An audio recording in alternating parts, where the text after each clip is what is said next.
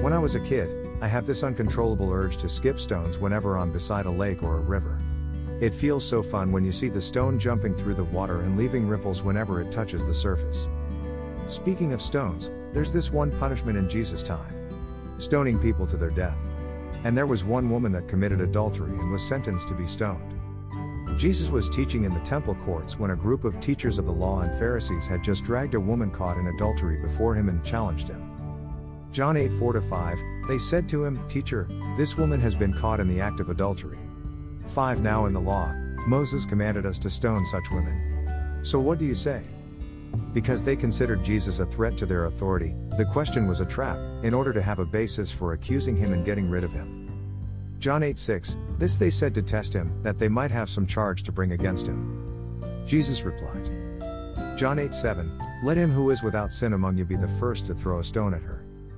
And one by one, the people left. Before we critically judge another's behavior while looking lightly at our own sin, let's remember that all of us are not worthy. Romans 3:23, for all have sinned and fall short of the glory of God. Instead of condemnation, our Jesus showed this woman, and you and me, grace and hope. John 8:11, neither do I condemn you, go, and from now on sin no more. How can we not do the same for others? Let's end this blog with a prayer. Father God, thank you for your immeasurable love that while we sin, you have never condemned us. Lord, let us always have a spirit that is never too quick to judge and condemn. Let us always remember that your love, and let us always show compassion towards others. Amen. Before condemning someone because they don't do what you do, remember that God never condemns, so why would you?